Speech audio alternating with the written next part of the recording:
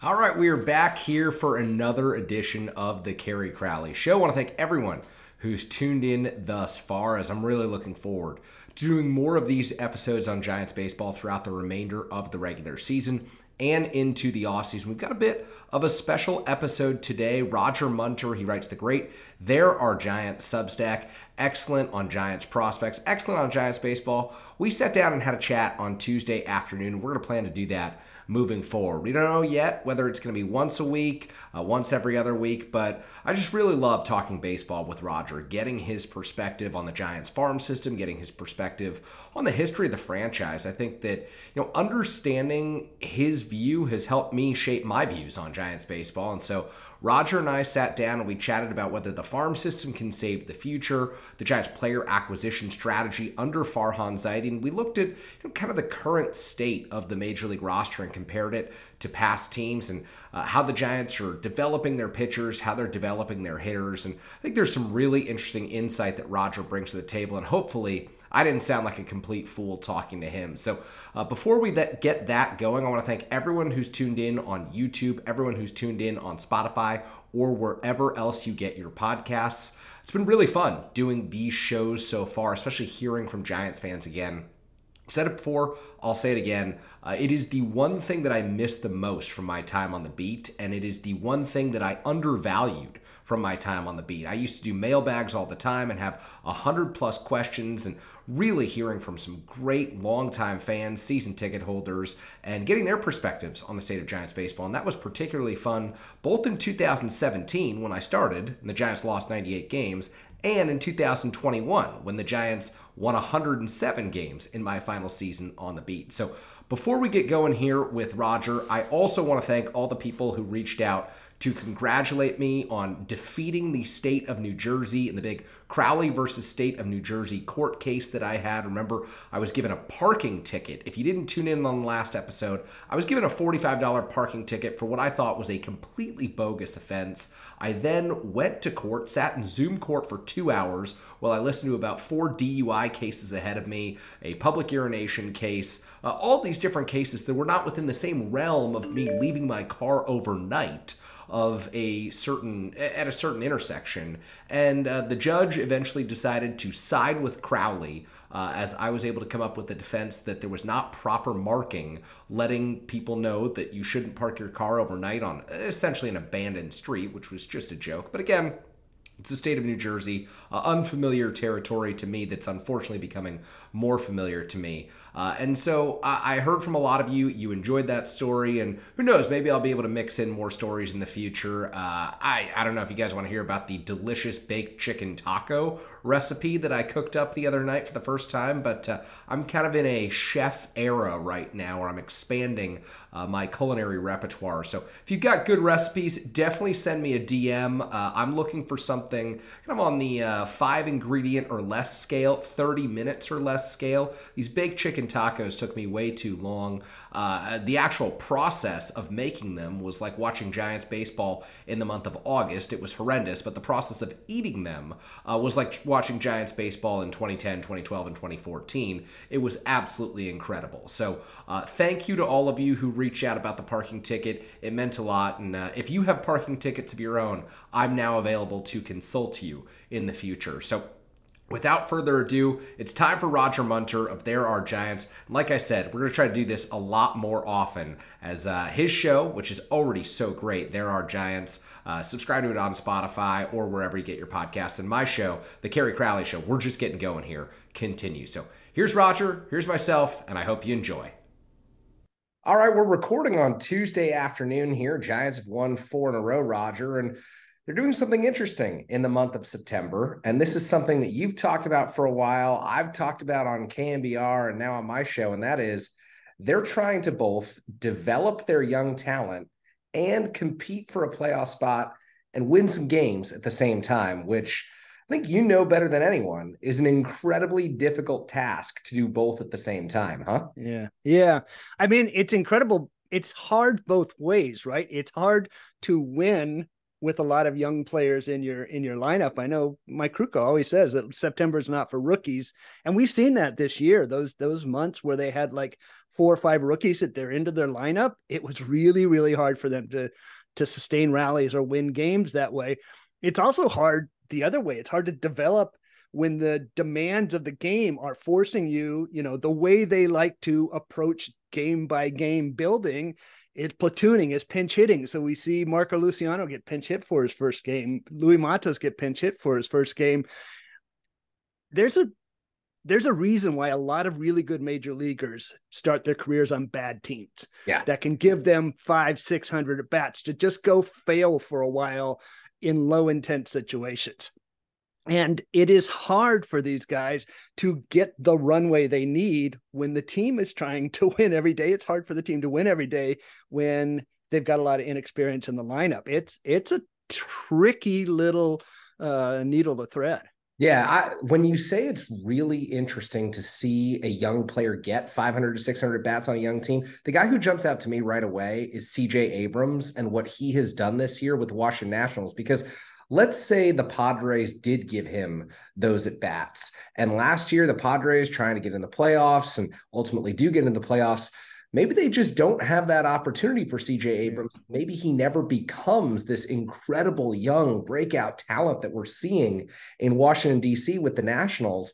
And the Giants are trying to have it both ways. They're trying to do what the Padres did last year, which is get in and then make a run. And they're trying to have Luis Matos be set up for 2024 success. Casey Schmidt looking like he can be a part of what I think their hope for him is probably be a top 10 player on the roster right now. And who knows, he might be more in that 12 to 17 to 18 range. But it's just such a tricky balancing act. And I think it's especially hard when you've got the scrutiny of, well, this organization hasn't won a playoff series since 2014. So they maybe didn't help themselves at the outset of the season when they said it's kind of playoffs or bust. At least that's what Larry Baer and Farhan Zaidi seem to do. Yeah, and I want to talk to you about expectations before we get done here today. But just staying on this train for a little while. What's tricky, of course, is simply giving a guy 500, 600, 1,000 at bats doesn't guarantee anything. I mean, CJ Abrams, I'm a big CJ Abrams fan, but this same organization down the street from me gave 5 years to Victor Robles, right? And Victor Robles was like a top 10 prospect in the game. Everybody expected him to succeed. And you just keep giving him those at bats and giving him those at bats. And at some point you realize it didn't happen. We didn't get the player we were hoping to. I mean, to me, player development, you got to get them to the majors. That's hard and it takes forever. Then there's, can they stick or do they immediately disappear again? Then there's, okay, they stick. Can they become a good starting player in the major leagues? Rather than those guys, they're those guys who are always in that like one win, one war area, right? Who just eat up at bats and they never quite get over the hump to where they're a good quality starter that we used to call second division starters. And then the last one is, can you win with the talent once you finally get it? And every single one of those steps is hard and fraught with difficulty and brings attrition. People fall by the wayside at every one of those kind of mile markers in player development. It's a really hard process. Yeah. And one of the things that, really fascinates me about the process is ever since I can remember growing up watching the San Francisco Giants and seeing this organization, I guess I wouldn't say early days of the Brian Sabean era, but the days when people were saying, okay, maybe we could move on from Brian Sabean. Maybe the Giants aren't going anywhere. Maybe after that 2003 100-win season where they start the process of tearing down and they're ready to bring in some new young talent. It's like everyone wants to see the next young kid. Everyone wants to see the next prospect in the big leagues, and you're ready to move on from the talent you have. And you make these quick determinations on 30, 40, 50 game sample sizes, when in reality, it takes sometimes 2 or 3 years to really know what you have in a player. And the guy who I keep coming back to is Logan Webb. Came up at the end of the 2019 season, and in 2020 wasn't good. And 2021 takes him halfway through the year, and he's incredible at that point, right? Yeah.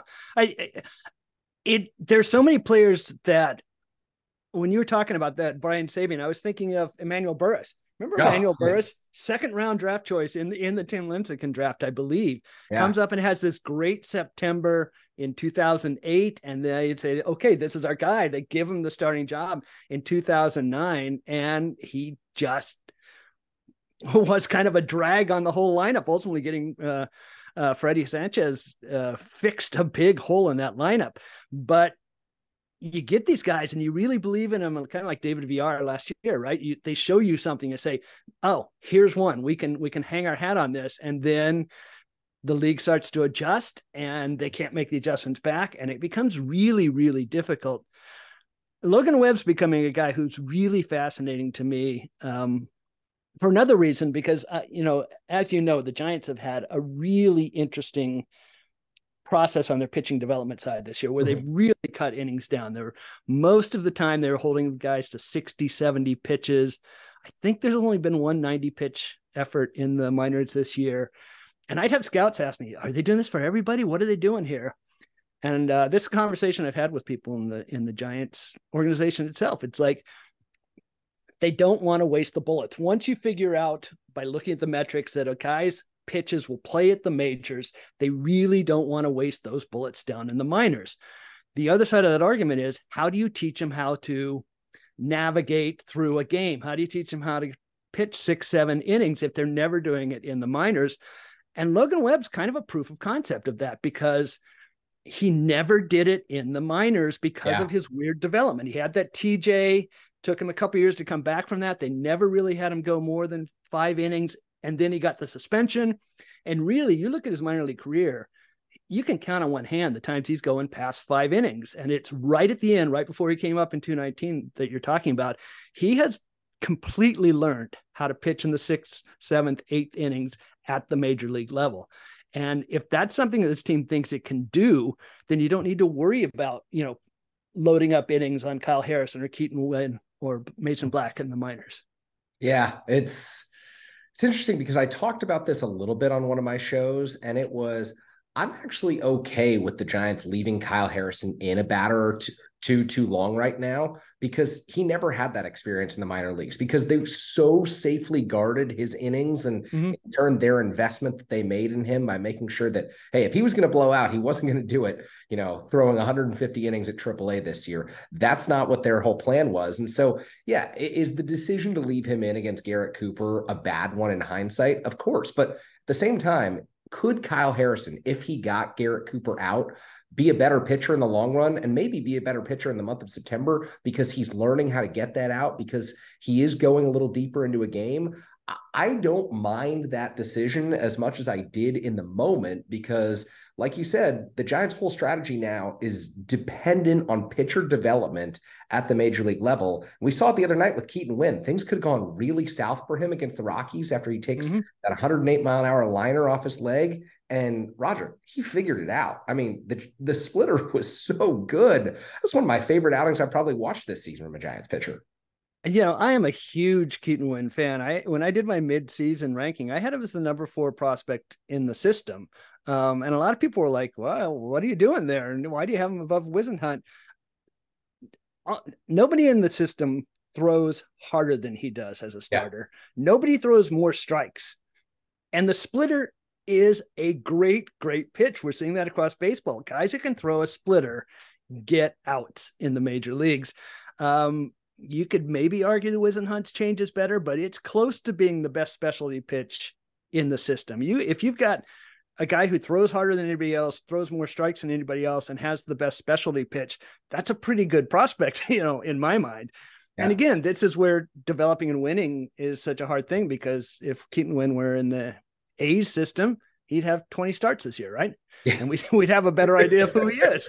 Yeah. And instead, the Giants are going to go into this offseason, even if they make the playoffs, and even if Keaton Wynn does have 3 more quality starts down the stretch, they're still not going to be able to count on him in 2024, because there's just so much projection that has to be done off of the limited number of innings that he has at the major league level. So we see Harrison in the big leagues now, Roger. We see Keaton Wynn in the big leagues right now. Are the Giants learning enough about what they need to do this offseason to build a contender for next year? Well, that was going to be my question for you is how do you approach the off season when you have so much uncertainty, and particularly on the player position side? I mean, Yeah. Casey Schmidt, Louis Matos, Wade Meckler. How do you approach your thinking about giving those guys opportunities? Do you want to keep a position open for guys? Do you want to go out and get quality major leaguers and just let them figure out a way as the season, provides its opportunities the way it always does? How are you thinking about this group of talent, particularly if, and maybe we can talk about expectations. Yeah. Farhan Zaidi has said over and over, we think of ourselves as a team that goes to the playoffs every year. which is a laughable statement in my mind right It now. is true that in 65 years of Giants history, they have done back-to-back playoff appearances exactly one time. So this is aspiration, and it's a good aspiration. Yes. But I will say that when I hear that, I don't think we're going to build an 85-win team and see if we can sneak into the last playoff spot, right? That's not what that means. The teams that expect to go every year are the ones in the first, second, third seeds, not the fourth, fifth, sixth ones. That's not a sustainable model. So if this team kind of continues floundering around 500 and maybe makes the sixth spot or maybe doesn't, how does that impact what they have to do in the winter with this roster? Yeah, I have come to a pretty good consensus in my own mind, which is difficult enough. Building consensus among multiple people is challenging. Building consensus with both halves of my brain right now is challenging when I think about the San Francisco Giants.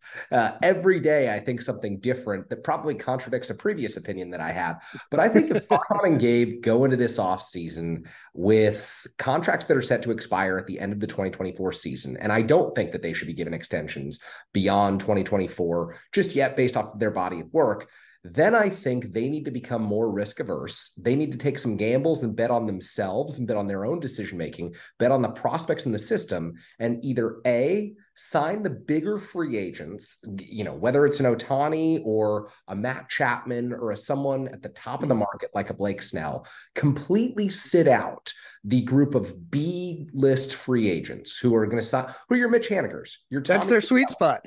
That should not be their sweet spot this offseason. They need to sit out the B list and sign the C list, high upside, 1-year people who are not getting that club option that they gave a Ross Stripling and a Sean Manaea. It is hey, you're coming off a terrible season like a Cody Bellinger was coming off of with the Dodgers, but we are going to bet on you. And you know what? If that bet doesn't work out in April or May, we're going to bet on Louis Matos to play the final 100 games of the season. We're going to bet on Casey Schmidt to be an everyday starter. And it can't be this in-between 2 to 3 year or 1 year with an option sweet spot deal that they've tried to thread the needle with, because that needle is impossible to thread right now if you're serious about building a team that contends on an annual basis, in my mind. So I would rather see a bust with a 1-year deal than someone who kind of works out as a 1.5 WAR player on a 2 or 3 year deal. So I'll approach this from a different angle. I think at some point they have to assess their process and the way they manage games. Going back to our original conversation of how do you win and develop at the same time. We had that slight kerfuffle a couple of weeks ago where Gabe said, we're trying to develop everyday players, not platoon players. And that lasted for about 2 days. At some point, or they say, we really want a rotation of starters. And then you get, 6 days of openers in 8 days. At some point, they have to be willing to let people go out there and fail a little bit and not be trying to stage manage every single at bat, which does an admirable job of finding value around the margin, but you've got to get the value in the center at some point. And you're not going to do that if you are developing a lot of complementary players, which is kind of what's going on right now. You're developing maybe more Austin Slaters. And at some point you got to develop everyday 3, 4, 5 WAR guys. Yeah, is Elliot Ramos being developed into the next Austin Slater, by the way? Like, is this the offseason where the Giants say the arbitration cost is going to be too much for Slater? Elliot Ramos, you're the new pinch hitter against left-handers. I kind of worry about that because I would have liked to have seen the month of September be an Elliot Ramos month. And I know that Mitch Haniger's back. I know that you've got to play him. You can't have 5 raw striplings who are just sitting on the sidelines waiting. But I really would have liked to have seen Elliot Ramos get 100 at bats this month. I mean, your worry is a level of above my worry, because my worry is that they're not developing Elliott for anything. Yeah. I've written about this a few different times. The decision to call up Wade Meckler when they did, when they had no pressure to add him to the roster, rather than using Yaz's extended outage as an opportunity to see what Ramos could do, was a real inflection point in the season. I think there was a real sliding doors moment there, because Meckler does a lot of things I like. What they needed at that point was impact, and Ramos was providing some of that week. And yes, he's a flawed player, and yeah, there's a lot of swing and miss, and yes, I know they like players who control the zone, but at some point you need what you need, and maybe going outside their comfort level would have served them better. I don't know where Ramos is in this organization at this point. Yeah. It does not feel like he's on the uptrend with the powers that be. No, it certainly does not. And it leads to questions like, how do you develop a young hitter if you're the Giants into the future? And we've talked a little bit about how they're developing their young pitchers. And that is, hey, you're going to figure it out at the major league level. You're going to go 3 or 4 innings. If you're Kyle Harrison or Mason Black or Carson Wisenhunt, these guys who have the high upside, who really could be holding rotation jobs by the middle of 2024, if all goes well in their development process. For hitters, Roger, do the Giants need to rethink their approach at all? And you touched on this a little bit with Elliot Ramos and Wade Meckler, but do you see them changing it next year, I guess is the better question? I think they are pretty wedded to the things they value, and it's a result-based business. So at the end of the year, if you didn't get where your projection said you're going to be, you have to reassess. But there is such ironclad faith in swing decisions and the importance of swing decisions. It was interesting this year watching kind of the two trajectories of Meckler and Matos, because Meckler did everything the Giants ask of their players about as well as you could do it in the minor leagues. He does not swing at balls. He hits balls in the strike zones. He does those two things with a metronome-like consistency in the minor leagues. Now he got to the majors and he found out that big league breaking stuff and off-speed stuff is a whole different thing, and had some ungodly numbers against them. It's a 60% whiff rate and I think a 0% batting average against curveballs or breaking balls. Matos does not do the things that they value in their metrics quite as well, although he did much better this year at having a plan and cutting his chase down. But his bat speed and his contact skills are so extreme, so kind of elite, that he was able to perform better when he saw big league stuff, simply because he can get his bat on the balls and he can hit it with a little bit more authority than Meckler does, which is going to be something we have to watch going forward. None of the guys who came up this year really hit the ball hard. And we know from StatCast data that there is no more important thing that a big league batter can do than hit the ball hard consistently. And that's something we really haven't seen. It's a worrying point for their future growth. Yeah. I mean, maybe Elliot Ramos is the guy hitting the ball the hardest, and he's the one who's not getting the opportunities. Maybe Marco Luciano comes up at the end of the season now that he's back on this rehab assignment, and he gives the Giants some hope in that regard. But I think that we've touched on some interesting factors with regard to the Giants and their development. You've obviously studied the way that these kids are coming through the minor league system and the approach under Farhan Zaidi and farm director Kyle Haynes. And I wonder, now that you've watched so much of these young kids at the big league level this season, Roger, do you think that this group has the capacity to be an entertaining future core? Are there enough guys in this farm system who've come up right now who will engineer the type of excitement that the Giants so desperately need? Because I think if I have one big picture concern for this team, it's not that, hey, they're not going to be able to field the role players who fit their system. They're not going to be able to field the pitchers who, fill out their pitching staff and can get them 81, 82, 83 wins in a year. It's, are there guys in this farm system and now on this major league team who will one day be like the box office type of guys who generate excitement around the Bay Area, around Oracle Park? Because I don't know. And maybe Marco Luciano is the answer, but you're the more qualified person to answer that question. So Sam Miller, the great national baseball writer, Sam Miller, has a Substack post nowadays, which is amazing because everything is amazing. He does a mailbag every now and then, and one of the recent ones, somebody wrote in a question when the Giants were playing the Reds. The question was, am I watching the game's most entertaining team play its most boring one? And which is harsh, but that is the way I think the nation looks at the Giants, as a terrifically boring team. Sam's way of answering that was to note that almost nobody on the Giants roster has ever had a 5-win season, which is not the highest bar in the world. Yeah. I think it's Brandon Crawford. I think Brandon Crawford's the only player on Fangraphs who's ever had a 5-win season. Mitch Haniger and Conforto were really close, but basically nobody's ever been really, really good.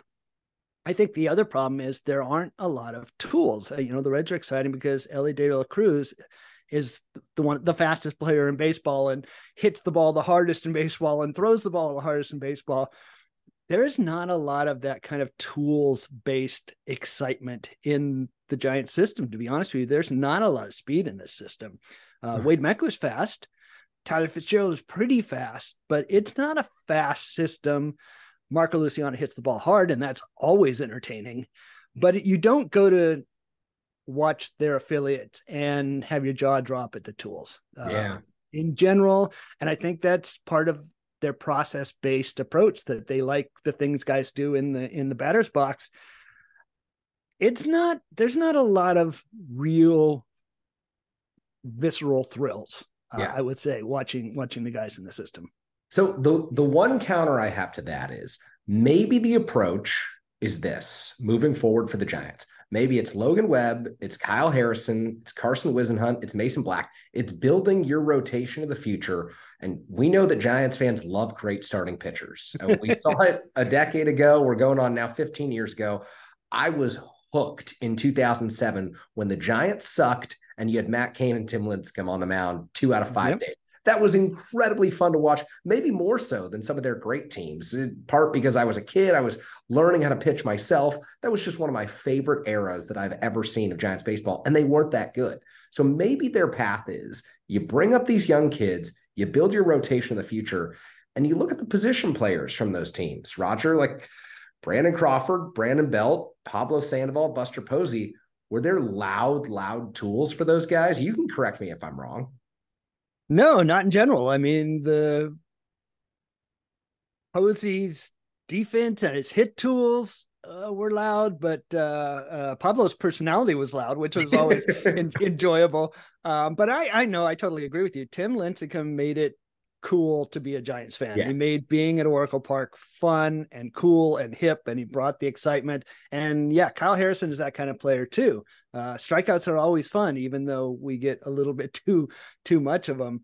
But I'll air my grievance a little bit. I watch athletic competitions to see great athletes do great athletic things.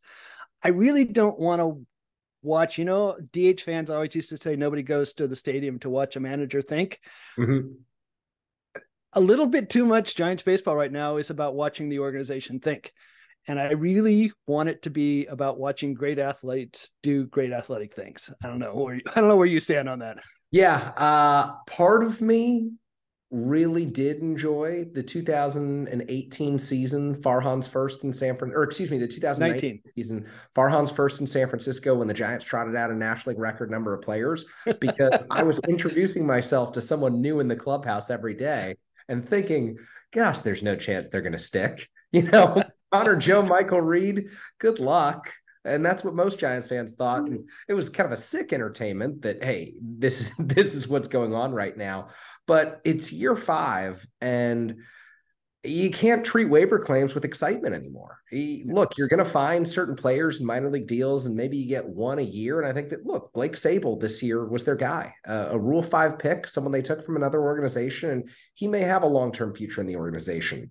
But you're not building a championship core. You're not building an annual perennial contender, a team that's, like Farhan Zaidi said, competing and contending for a playoff berth on an annual basis with your waiver claim pickups. If you're just massaging spots 26 to 40 of your 40-man roster, it's not going to cut it. I stand where you stand on the let's see some players with incredibly loud tools. Let's see people who you want to buy their jersey and you want to put the name on the back of that jersey, and you're willing to say, hey, there might be a Cruise patch on this jersey, but I still want to buy the jersey these days. And I don't know, maybe my hope is that Kyle Harrison is that guy, and Carson Wisenhunt can be that guy. And Bryce Eldridge, look, the swings that he's had that I've seen, oh man, 7 to 10 highlights that have been posted. Bryce Eldridge, you can't tell me he's not hitting the ball hard with pop. So I don't know. Anytime you're talking about a farm system, you're always talking about hope and optimism for the future, which is part of why I think that Giants fans have clung to it more closely in the last few years. But I'm absolutely in agreement with you that they've got to get guys who generate excitement, and tools generate excitement. Bryce Eldridge, stupid power. That's one of the bigger tools in the system, and Reggie Crawford too. I mean, if they could get him on the field a little more often, lefties to throw 100, always fun. One thing you said on your podcast that came out yesterday or today is, if they had the core, if they found those players, I would absolutely trust this front office to put in the depth of roster around them to make it successful, which doesn't always happen. There are teams that develop really good players and just never win with them. There was a Kansas City Royals team a long time ago in the 90s somewhere that literally had like Carlos Beltran, Jermaine Dye, Johnny Damon, Mike Sweeney. They had like 6 or 7 guys who were in their early 20s, really good and cost controlled, and somehow they like never won 70 games with that team. So you really do have to have the guys who can figure out depth, and that's really important. So if we could find a few of those marquee guys to hang the hat on, I do believe they would put a really good team around them. Yeah. How we get to that, I'm not quite sure. Yeah. As we wrap up here, I guess I wonder, are you more interested in seeing the final 3 weeks of this season play out, or are you more interested, even though the Giants can conceivably earn a playoff spot, or are you already more interested in what they do this offseason? Because to me, so much needs to change, and I do think that the Giants are smart enough to understand that changes need to be taking place with their process, that I am more interested in the offseason than maybe what's going to transpire on the baseball field. And I think that maybe a little bit of that was reflected with the Giants' attendance on Monday night against the Cleveland Guardians. And I know it's a Monday. I know that school's back. Everyone wants to use their excuses. But you look at the 2018 and 2019 attendance numbers, and it tells you that the Giants need those stars. They need those tools. Yeah, well, the Warriors do a pretty good job down the street of filling the house. I'm a sucker. They're playing. I'm going to watch them. If I watch them, I'm going to root for them. But I hate the current playoff format. I hate that they make me feel interested in a team this mediocre. Yeah. I don't like expanded playoffs. I'm one of the few Giants fans who at the end of 93 said that was a great year. It was a gut punch, but it was a great year. And we got to the postseason and watched great teams going at it. I don't want to watch 500 teams in the playoffs. Yeah. So, but I will, because I'm hooked. I'm right there with you. So, watching the first few innings of every game and then watching the final few the next morning. That's what I do. But yeah, I mean, in the long haul, you want to see this team get to the point where they're actually getting to their stated aspiration, which is not a team that's going to be every year in March. You say, yeah, they could win 84 for 85 games. They can be in the mix. It's a team that you look and say, yeah, they're probably 94, 95 or more wins. They're going to be in one of these spots. That's what I think we all want them to see. I'm not sure. This is such a terrible free agent market. And I don't know what their trade situation is. some degree, I'm not sure, but run it back and hope it turns out better is going to be their approach this winter, which is a really bad approach, generally speaking. Yeah, you're going to sell about 5 season tickets at that approach. I mean, I talked to a lot of, it's amazing. I think every season ticket holder ever has emailed me because when I was on the beat, the number of people who claimed they were season ticket holders and claimed they were giving them up, I heard from all of them. That was always fun. I always loved getting those messages, and I do miss that to some degree, which is why I've got this podcast now and why I'm so we're doing these shows together, because we can talk about the state of the Giants, the state of the major league team, the state of the farm system, and I think that we're gonna have a lot of fun doing this, Roger. So let me ask you a question before we go, Kerry. Yeah. If you I'll put Patrick Bailey aside, because I think Patrick Bailey's defensive skills make him a keeper, and yes, however the bat turns out, he's going to be a valuable player. And I'm going to put Kyle Harrison aside. Of the rest of the group of rookies this year, who do you see turning into one of those 3, 4, 5 WAR guys?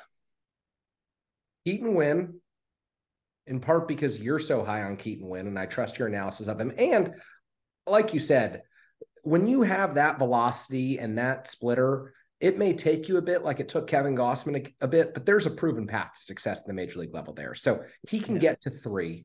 I think Marco Luciano, if he's healthy, can get there, but I would not rule out the possibility of trading Marco Luciano, because when you're 21 and dealing with back issues, as someone who's, 30 and dealing with back issues, they don't go away. You wake up every day and your back feels worse. So if you're 21, it's not a good sign.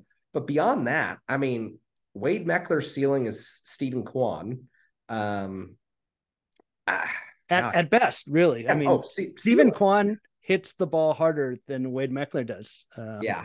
So that's a projection there. I would have liked to have seen Elliot Ramos more. I don't think that Tristan Beck can get there, but I do think that Tristan Beck can be a really productive member of a major league pitching staff. I'm sold on that idea, and I think that he fits the Giants' ethos, what they want to do there. KT Schmidt, I think, can be a 1.5, 2 WAR player. I think that 3 is maybe stretching it. So we're talking about a farm system that still has a long way to go, right?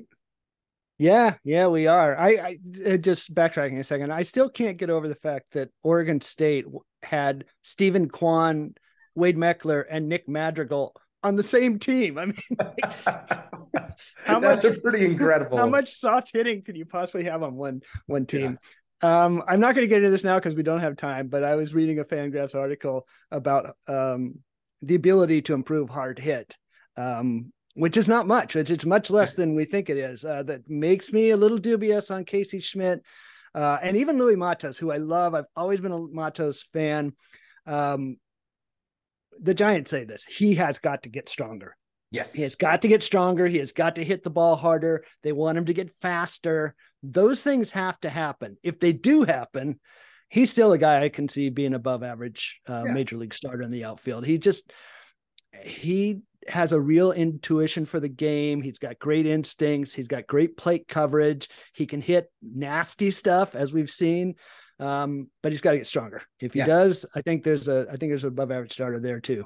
I think 2025 is Matos' year. I think that next year he'll still be up and down, and it's still going to be a long winter in the weight room. But I think by 2025 we could see that out of Matos. He's still 21. Yeah, I mean the real problem with Matos is he doesn't have a big frame. He's a smaller guy, and to get the same kind of core strength, I was talking with somebody in a front office recently. I said, if you hang around major leaguers, as you know, they're monsters. These are huge people. So getting that same kind of strength every day, it is hard to get the same kind of strength those big people have when you're not their size, and that's really Matos' challenge, I think. Yeah. So we're going to wrap this up. Great stuff, Roger. Thank you so much for inviting me to do this with you, and look forward to a lot more of it.